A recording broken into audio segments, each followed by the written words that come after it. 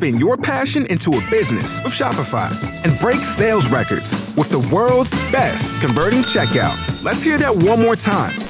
The world's best converting checkout.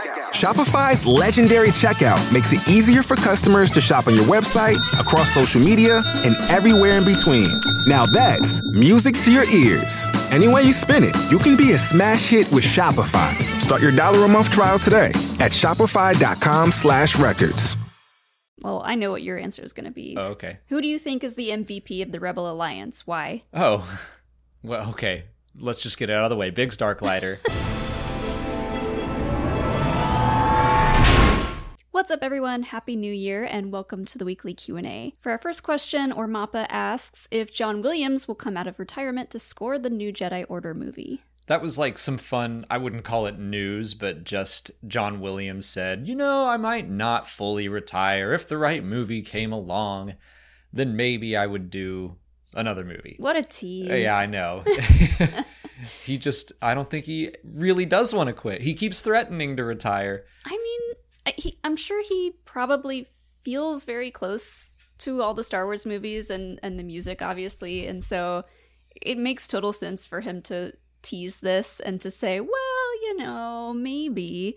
I seem to remember back in 2015 when the sequels were coming out, I think he was like throwing around the idea of retiring, but he straight up said that he loves Rey's theme. He wants to keep scoring music for Rey specifically. So I'll see if I can find that quote. But that just seems like if they're making a new Jedi Order movie that he'd be like, well, that would be fun. Yeah. And, doing this sort of thing probably keeps him young. So maybe he's like not ready still to just fully retire. Yeah, and I kind of wonder if this could be a case kind of like Solo: A Star Wars Story or the Obi-Wan Kenobi series, where he comes in and records a new theme for Han and then Obi-Wan. Rey already has her own theme, but he might score something new that's like using Rey's theme, but it could be like a new Jedi Order theme. I don't know. But I could see him coming in to compose like one major piece of music for the film. Mm-hmm.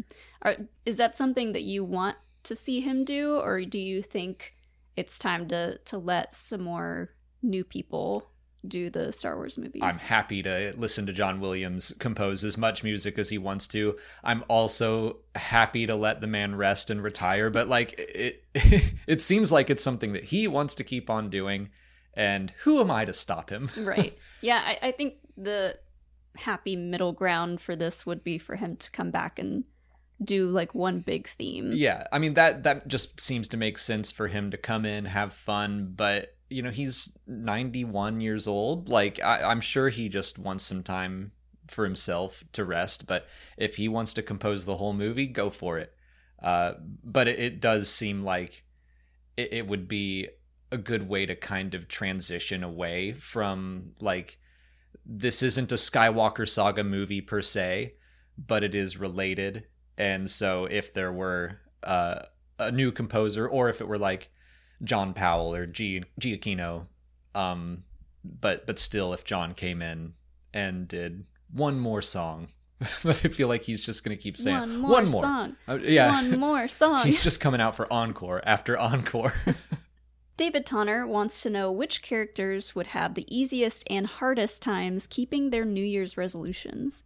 Start with easiest. The first person I thought of was Obi-Wan Kenobi. Yeah. I feel like he's just gonna stick to whatever he says no matter what. He's got the self-discipline, I feel like, down pretty well. That's who I was gonna say. Oh, okay. Whoops, sorry. I mean, like, there are a lot of options for this. I feel like Leia would do a good job of setting clear and defined goals for herself that she could hit. Yeah. Maybe throughout his life, I would say maybe Yoda, because what's 1 year's worth of a resolution for Yoda? And what do you think his resolutions look like at 900 years? Like, for a while, he probably had normal resolutions, but at this point, I wonder what he even wants to do. Like, just probably try to find a new dish you've never had or something. It's like, what else is there to experience? Maybe they just get weirder and weirder as he gets older. He makes resolutions to be kookier around the younglings, and that's how he got to Luke. One year he's like, I'm gonna try a toupee just to see if it works for me. Captain Holt in Brooklyn Nine-Nine when he comes in the blue coat and their little red hat.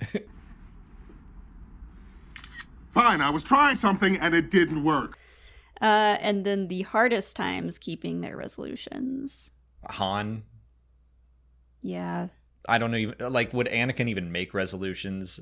I feel like, well, he might make resolutions. He might do a good job at keeping his resolutions, but they'd be something like, be even more chaotic, annoy Obi-Wan more. Yeah.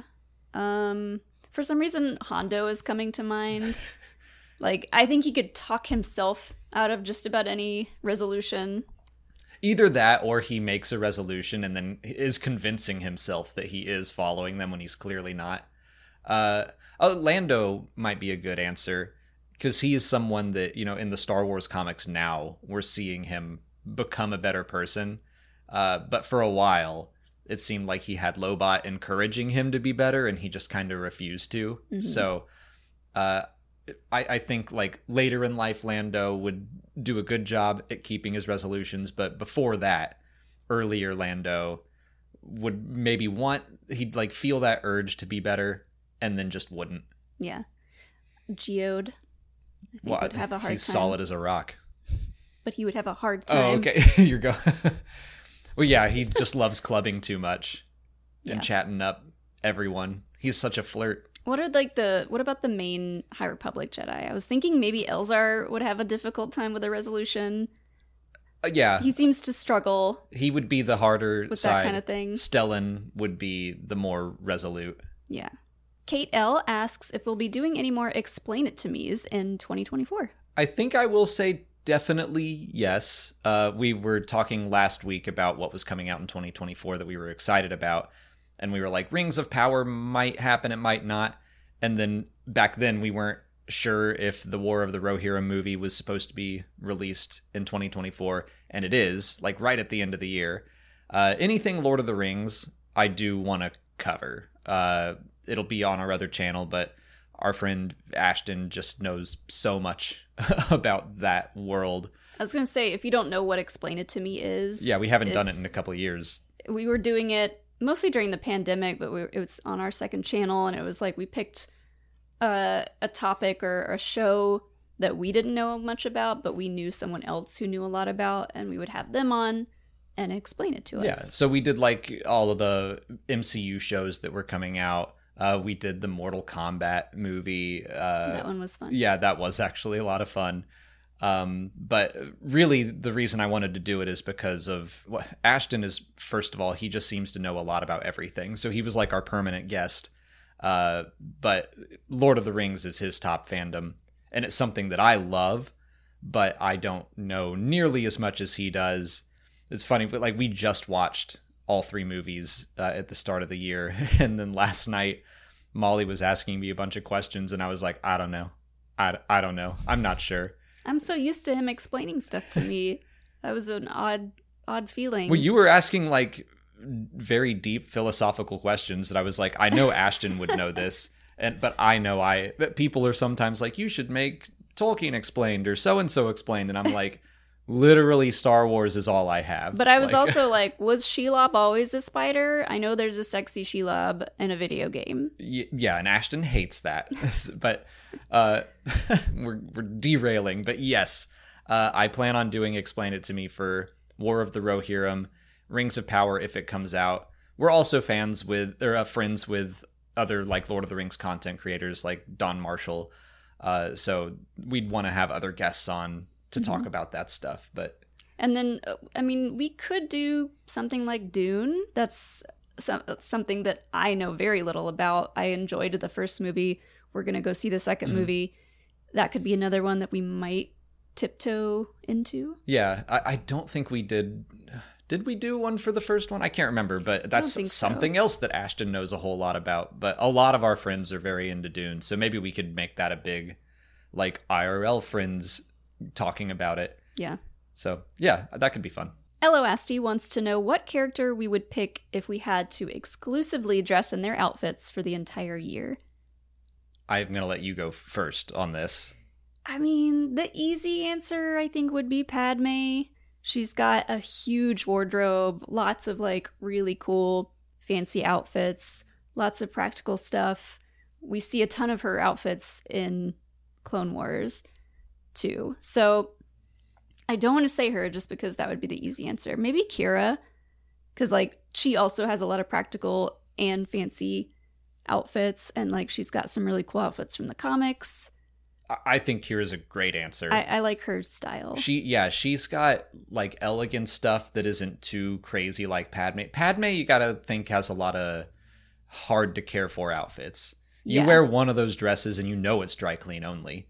And that's just a hassle. I would need the handmaiden's help to probably get it on. Right. So I mean, I would do my best, but you would walk out of that looking like it's backwards and upside down somehow. I don't really go to that many fancy events too, so you'd be seeing a lot of me here doing the Q&A in her very fancy outfits. And yeah, like you were just complaining about how hot your sweatshirt is while we film the Q&A. Like, just consider wearing a huge gown. I would be sweating buckets.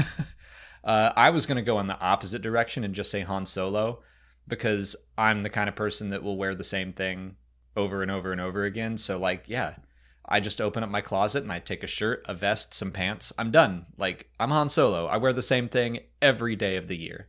That's definitely the easy way to go. Sure. What about Cal?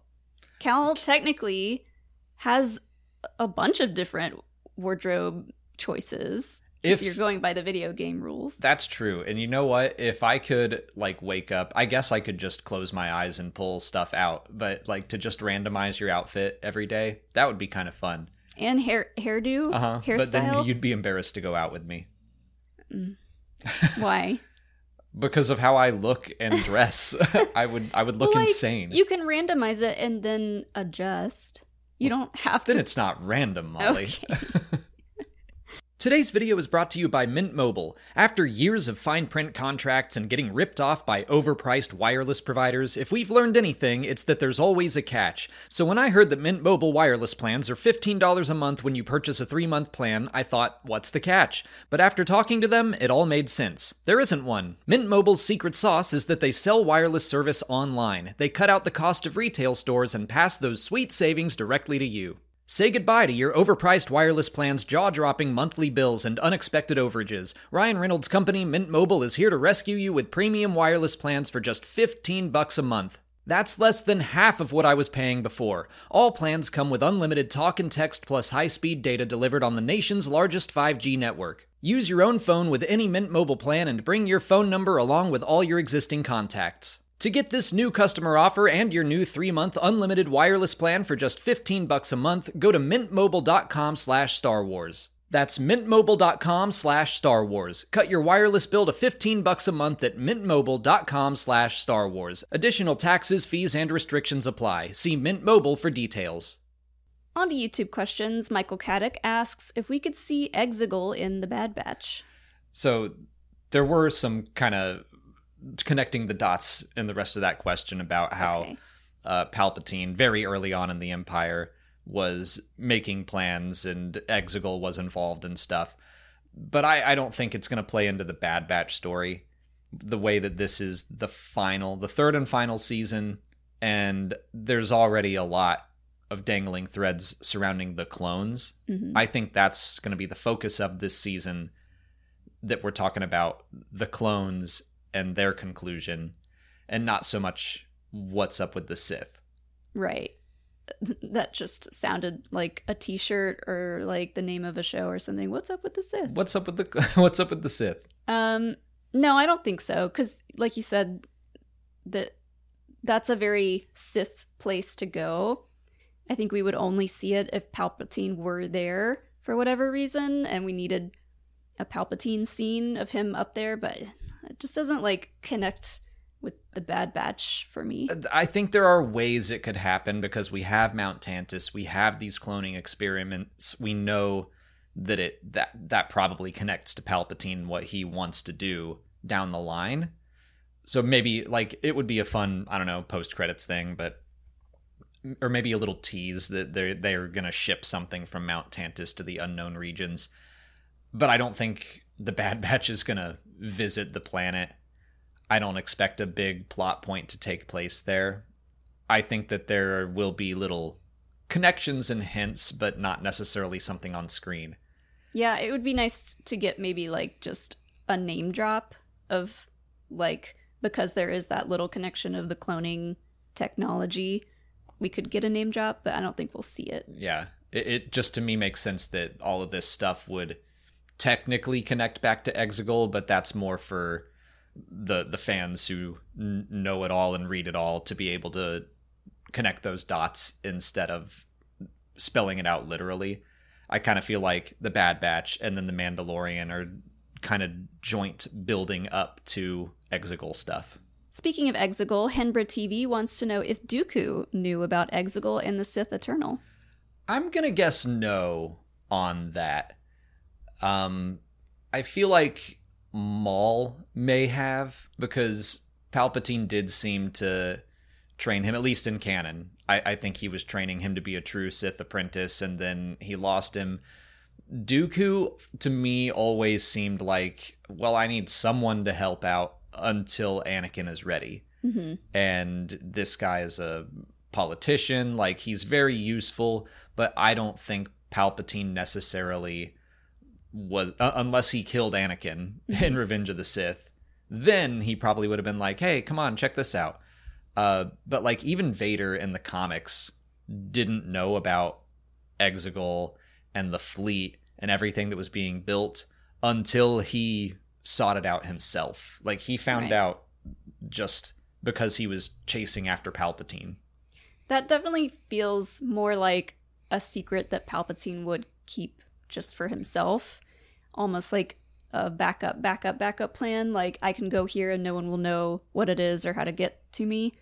And yeah, Dooku was more on the political side, and yes, he was a Sith, but he was just being kind of manipulated and used by Palpatine for more the political aspect, and not necessarily like, hey, you want to come check out Exegol with me? Right. That's even if Anakin had died in the Clone Wars and he was like, oh, well, I guess Dooku's my permanent apprentice, we'll figure out how this goes. I just don't think that, he'd be showing everyone. I think it's really interesting that in the comics, Vader finds it almost on accident and is like, what is all of this? Although, I mean, Dooku was very studious and probably enjoyed history. He might have, like, known a little something about it, but just didn't know that Palpatine was using it. That's, I could see Dooku finding out about it, but yeah, I don't think Palpatine was sending out invitations to everyone Come to that my worked Sith with him. Eternal party. Yeah. Wear all black, please.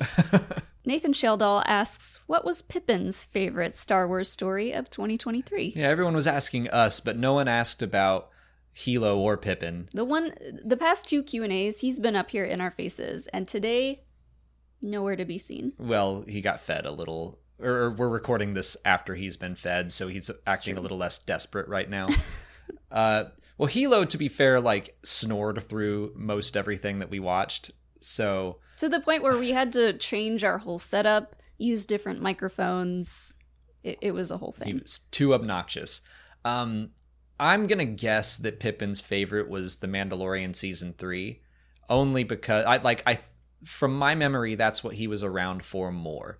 And we can pretend it's because he loves Grogu and Din and everything, but really it's because we were watching them very early in the morning, so he would want to cuddle with us for warmth, and it was before his breakfast time, so he was probably just hanging out. Like, I do think in a couple of our reactions, he, like, stabbed us. Oh, yeah, I'm sure. Like, hit us with the claws. He probably saw the way that Din would pick up Grogu and was like, oh, I like that. I want to be picked up. I do that all the time.